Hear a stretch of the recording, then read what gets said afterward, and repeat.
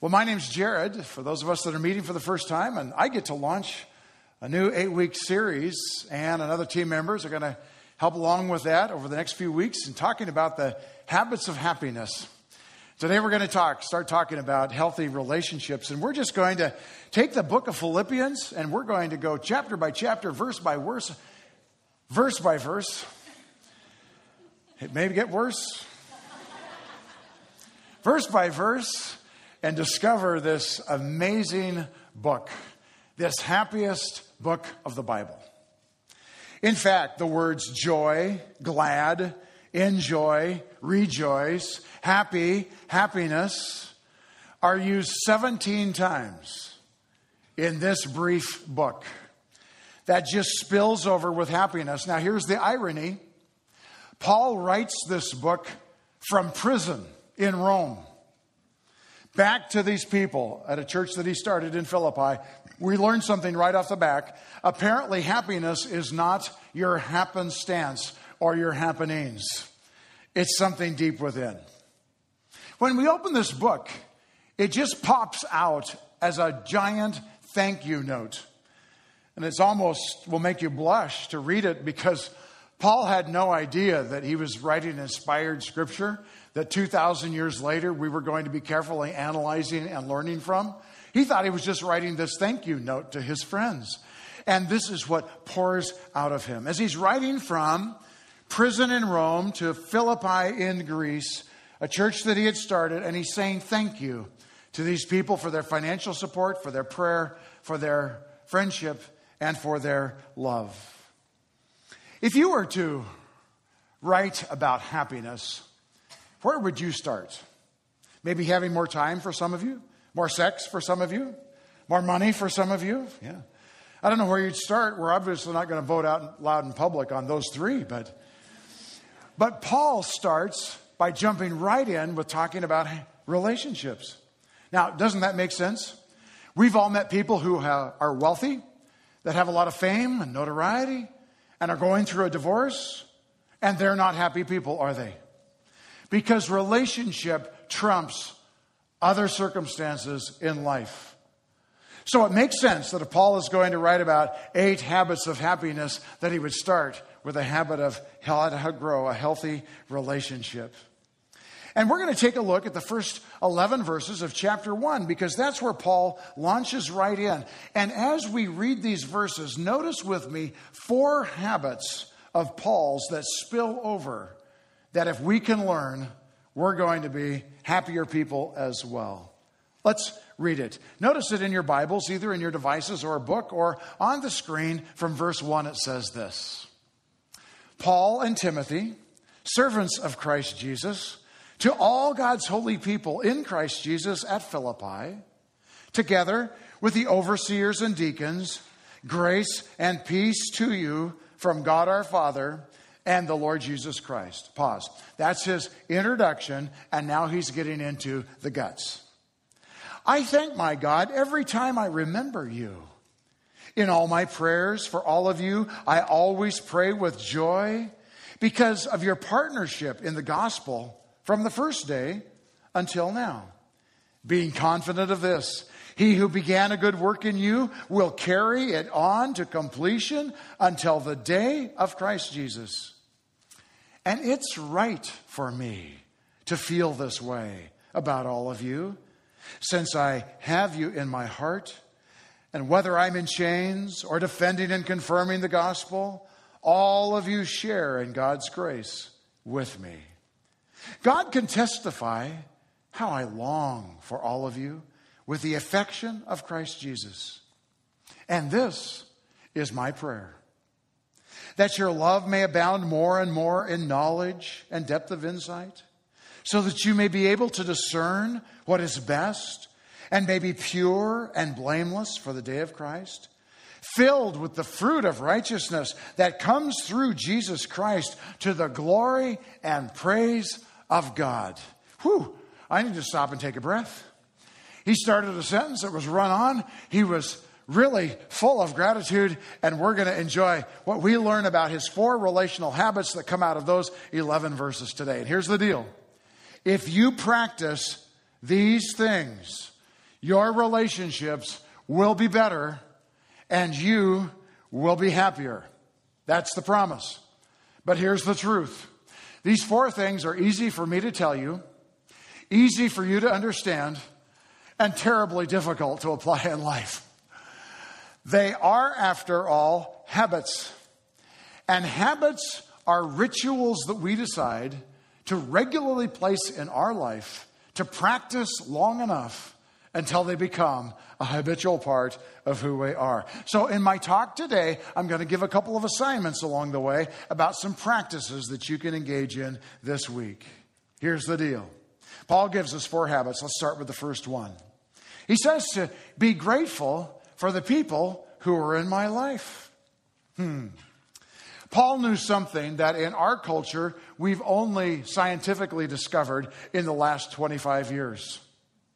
There is a direct causal relationship between being grateful and experiencing happiness. Study after study, psychiatrists, psychologists, sociologists, and others have studied asking the question, what causes some people to be happy and other people to be less happy? And gratitude is always at the top of the list. Paul was onto something here. So the simple truth is a source of good relationships. When marriages stop expressing gratitude, they start to crumble. When you stop remembering why you married in the first place, what it was that attracted you to that person, when you stop remembering the good times, when you stop being grateful, the marriage is already ready to begin to slide its slippery slope toward oblivion. Some of you were here yesterday, and I got to officiate at a wedding, and it was beautiful. It was wonderful. When I walked out with the groom, he was crying. The attendants came down the aisle one at a time. There were 10 of them. They were crying. The bride was crying. I wanted to cry. There was snot. There was tears. There was laughter. It was so much fun. And they turned and they read their vows that they had written to one another. There wasn't a dry eye in the place. And I wanted to say to them, it's not going to get any better than this. Unless you learn to be grateful every day for the rest of your lives. And then it can be tons better than this. Gratitude. Paul says, I'm grateful for who you are, and I'm grateful for what you've done. Now, we know the problem, don't we? It's easiest to express less gratitude toward the people that we know the very best. And over time, we begin to focus more on their faults, and it's easier to remember the bad times because that's how humans are wired, to think emotionally about the things that have been painful and difficult rather than to follow the emotion of joy toward the things that were wonderful and delightful. And without this habit of giving thanks, we can find ourselves having those relationships slip away. And Paul said this, every time I think about you, I give thanks. Every time. Now, that's what you do, isn't it? Of course. Every time you think about someone, you give thanks. Not me. Maybe not you. When I'm about to think of someone, I think about, I wonder why they're late. I hope they hurry and get here. I wonder what they're going to ask of me. I wonder what problem we're going to solve. I wonder what drama they're going to bring this time. What do? I don't think about gratitude first every time. This is the first habit of happiness. I am always grateful, Paul says, when I think about you. And so if you develop this habit, whenever you think of the people in your life, your friends or your husband or your wife or your coworkers or your kids or your parents or your relatives, if the first thought is gratitude, it will transform that relationship. Now here's the truth. Paul did not have a good time when he was in Philippi. In fact, starting that church was the roughest start that's recorded in the book of Acts. He came to town. He got falsely arrested. He was beat up. He was whipped. He was thrown into jail. He endured an earthquake. And when they finally let him go, the city leaders kicked him out of town. And you don't get one hint of that in the entire book of Philippians that he's writing from jail. He starts by saying, every time I think of you, I give thanks. Wow. What was he doing? He was practicing selective memory. Well, Paul, if you really want to be authentic, you're going to remind these people that you put up with a lot to get this church started over here. He'd say, no. I don't want God to treat me that way. How about you? For God to come and say to you, I'll forgive you all of your sins, but I want to make a deal with you right here. I'm going to forgive you, Mark, of all your sins, but trust me, when you get to heaven, I'm going to, in front of me and everybody, I'm just going to tell people about the dirty, rotten guy that you were from time to time. Yeah. No, that's not being authentic. Authenticity is saying, as we hope God does for us, I forgive you, I forget. Selective memory. Paul says, every time I think about you, I give thanks. Yeah. Wow. Once in a while, I get to talk with couples and about relationships. And I'm no marriage counselor. I'm shocked when they come, and I'm shocked if they come back a second time. And by then, I've told them more than I know. So I'm not good, but I have really good friends that I can refer to. So, that's helpful. But sometimes I've met with couples in the past, and they have been so disgusted with each other that when they actually come in the same room together, that they don't even want to look at each other. I mean, I've had couples that I've in the past, I've told them to sit down, and they sit down, and then they turn their bodies away from each other. And I'm like having two conversations, one with him and one with her, but they are not having a conversation together at all. And I wonder, is there any hope for this thing? And sometimes I say, I don't think so. And that's when I call, Rick or Brad or Marley or one of the other pastors, and I say, you take care of these people. That's what I say. So I told you I can refer folks. I have hope. No, honestly. Well, what I've done sometimes is I've said, later in this book, we're going to get there. It's chapter 4. It's incredible. I say to them, would you do an assignment for 10 minutes a day if I believed it could powerfully change your relationship in as fast as 1 week? And generally they say, I'll do anything for 10 minutes a day. And so I take them to Philippians 4, and it says, think about these things. And it lists about 8 words there, things that are true and pure and lovely and excellent and praiseworthy and a good report. And I'm going to say, I want you to write down right now, here's a piece of paper. I want you to write down those 8 words. And this week, here's your assignment. You're going to take 10 minutes a day, and you're going to write 1 word about him or about her that matches each of those qualifiers. And in a week, we're going to come back, and you're going to tell me about how you did your homework. When they come back, I usually don't have to ask if they did the assignment. It's obvious, because it is transformative when we change the way we think. Paul said, first of all, you want to have healthy, growing relationships? He said, I want you to have selective memory. And there's a happiness hint that I want to give you before we go to number 2. It's this: remember the best and forget the rest. There you go. Develop selective memory. And this week, here's your assignment. I want you to write down a list of people in your life.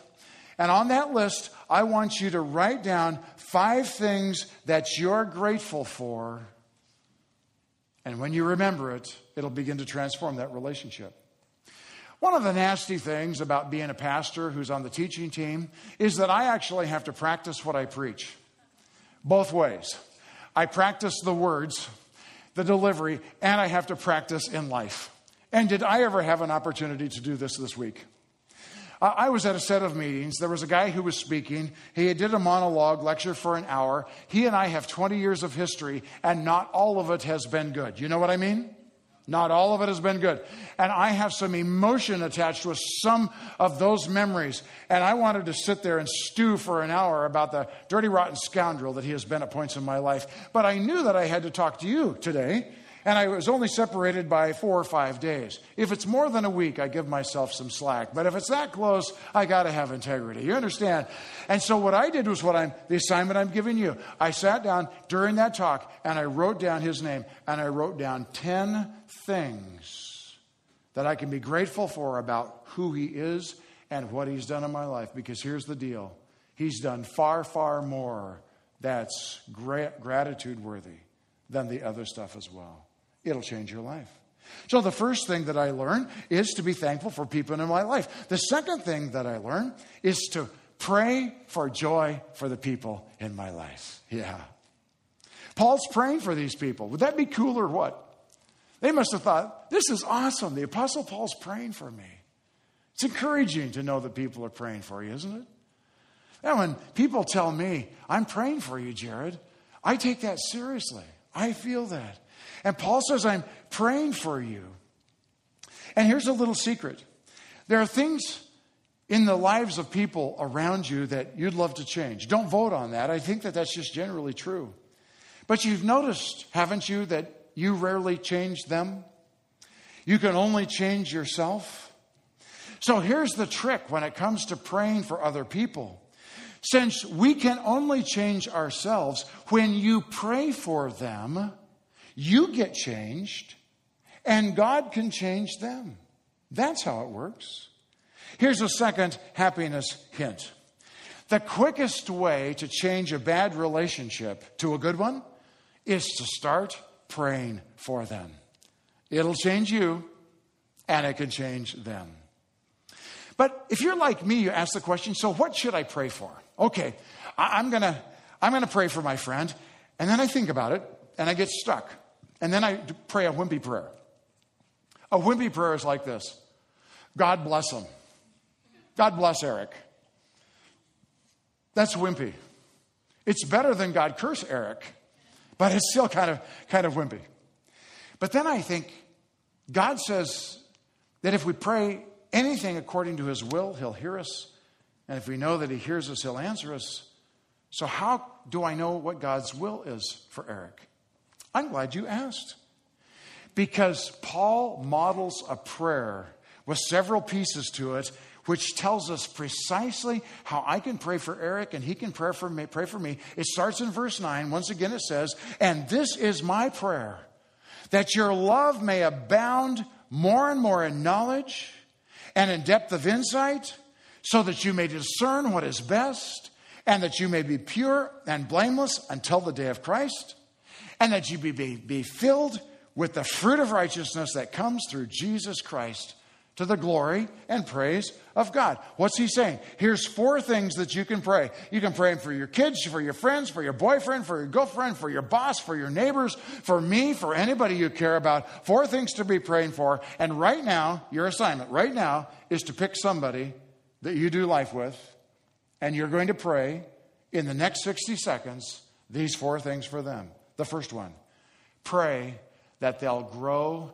in love. Paul said that your love will grow more and more. Number 2, pray that they'll make wise choices. Pray for the people in your life, your friends, your family, your classmate, your neighbors. Pray that they'll make wise choices. In verse 9, he says that you will fully know and understand to make the right choices. Number 3, pray that they'll live with integrity. Paul says, I've prayed that you may live pure and blameless lives until Christ returns. And 4, pray that they'll become like Jesus. How would you like a pastor, a pastoral team that grows in love and makes wise decisions and lives with integrity and becomes like Jesus? Would that give you hope? Yeah. You think maybe that I'd be a better guy if you pray for me? Yeah. Pray for yourselves. Parents, here is your prayer agenda for your kids. Grandparents, here's your prayer agenda for your grandchildren. If you're not married, here is your prayer agenda for that husband or wife that you hope to meet that you haven't even met yet, folks. If you've got a lousy boss, this is a good prayer. You'd like to work for someone like this. We get the point. Paul gave us very clearly, very specifically, and simply, and powerfully, exactly what to pray for. And here's the deal. You pray this prayer, God will answer it. Because it's in the Bible, and it's his will, and he loves to answer prayers that are in his will. So be grateful for the people in my life. Second, pray for the people in my life. And the third habit Paul gives is expect the best from people in my life. I love what we're going to come to in this verse 6. I'm confident of this, that God who began a good work in you, he's going to continue it and carry it on to completion. He's saying to make a habit of believing in people rather than criticizing them. Expect the best. Paul is a pro at bringing out the best in people, and he does 3 things in this verse that we can learn from. First of all, he believed in people. He says, I'm confident. And he gave them confidence. Do you give people confidence in life? Or do you tear them down? Do you build them up? Or do you criticize them down? Imagine a child. Maybe it's your kid, maybe it's a grandkid, maybe a niece or a nephew. She's running around the track. She's in a race. You're in the stands cheering her on. She trips, she falls. She just goes across the track. And you stand and you say, I am so embarrassed. I have never been more embarrassed in my life. I am going to leave right now. And you stomp out. No. A bad parent would do that. A good parent would stand and say, it's okay. It's not that big a deal. Just get back up. Run. I believe in you. Go for it. You can do it. And guess what? God is a good parent. And that's what you count on in your life when you stumble and fall. Skin your nose. And that's what you hear in your life. God by His Spirit saying, come on. Get up. You can do this. Why? Because He's confident that He is going to complete His work in your life. And it might take from now until Jesus returns, but He's going to get the job done. And that's why we draft off of God's confidence about what He's doing in our friend's life. And we join Him in that confidence. And we say with them, with Paul, I believe in you. I'm confident in you. God's going to finish in you. Wow. Just keep on running. The second thing he does is that he gives people vision. Yeah. Vision that they're going to keep growing. You guys are going to get done because God's going to get you done. You're going to end up being just like Christ. It's a process, but that's okay. He gives them a vision of their lives. He paints a picture of where they're going. And why is that so important? Well, we know that study after study has shown us that we tend to live into and up to the expectations of other people. Teachers that have high expectations for their students tend to have students that perform better than teachers who have low expectations for students who tend to perform not so well. It's very clear in the research that we tend to live up to the expectations of people that we highly value in our life. Here's Paul the Apostle, the starter of this church, and he says, listen, folks, I'm celebrating how far you've come. Here's happiness hint number 3. Celebrate how far people have come rather than judging them for how far they still have to go. Wow. You've got to be patient with people's progress. God is. You can be too. When my grandkids draw me a picture and they bring it and they say, Papa, look what I made for you. I tell them the truth. That is beautiful. That is perfect. I love it. It's wonderful. Now, did they bring me a Picasso? No. I am not taking this artwork right down to the Florence Gallery in the Pearl District and selling it for $100,000. But it's perfect for where they are in life. That's what Paul's saying. I'm confident in you, right where you are. And I'm patient with the progress that God's making in your life. Because God doesn't wait until you're mature before He loves you. Why should we wait until other people get fixed before we love and accept them? You see, this key to believing the best in people is tied with patience and love. Paul says in the next verse, verse 7, it's right for me to feel this way about you. What way? That I can believe in you and have confidence in you. It's right for me to believe in you, he says, since I have you in my heart. Here's the real key to happiness: to have others in our heart, which leads us to the fourth and final happiness of growing effective relationships. Paul tells us in the fourth secret that it's to love the people in my life like Jesus does. So what have we learned? I must be grateful for the people in my life. I must pray for the people in my life. I expect the best of people in my life. and I love the people in my life as Jesus loves. He says it this way in verse 8. God is my witness, and I tell the truth when I say that my deep love for you comes from the heart of Jesus Christ himself. I love this verse. 1 John 3:16 says, this is how we know what real love is. Christ gave his life for us, so then we ought to give our lives for others. What's the reference? 1 John 3:16. Does that bring to recollection another reference? John 3:16. We're very familiar with that. Many of you would be able to quote it. For God so loved the world that he gave his only Son, that whoever would believe in him would not perish, but would have everlasting life.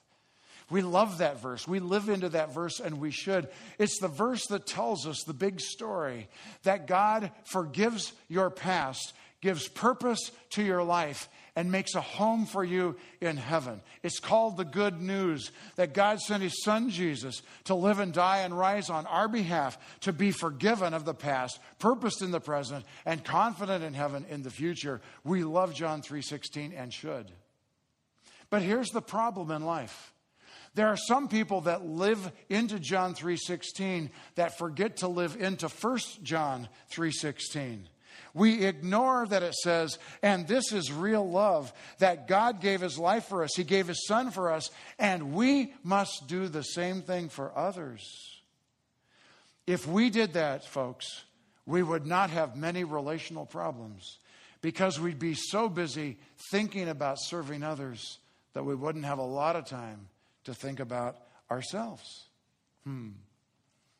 So as I close, I'm going to invite you to do a little personal self-evaluation. Which of these 4 habits is one that you need to work on? Maybe you need to be more grateful. And for whom would that be?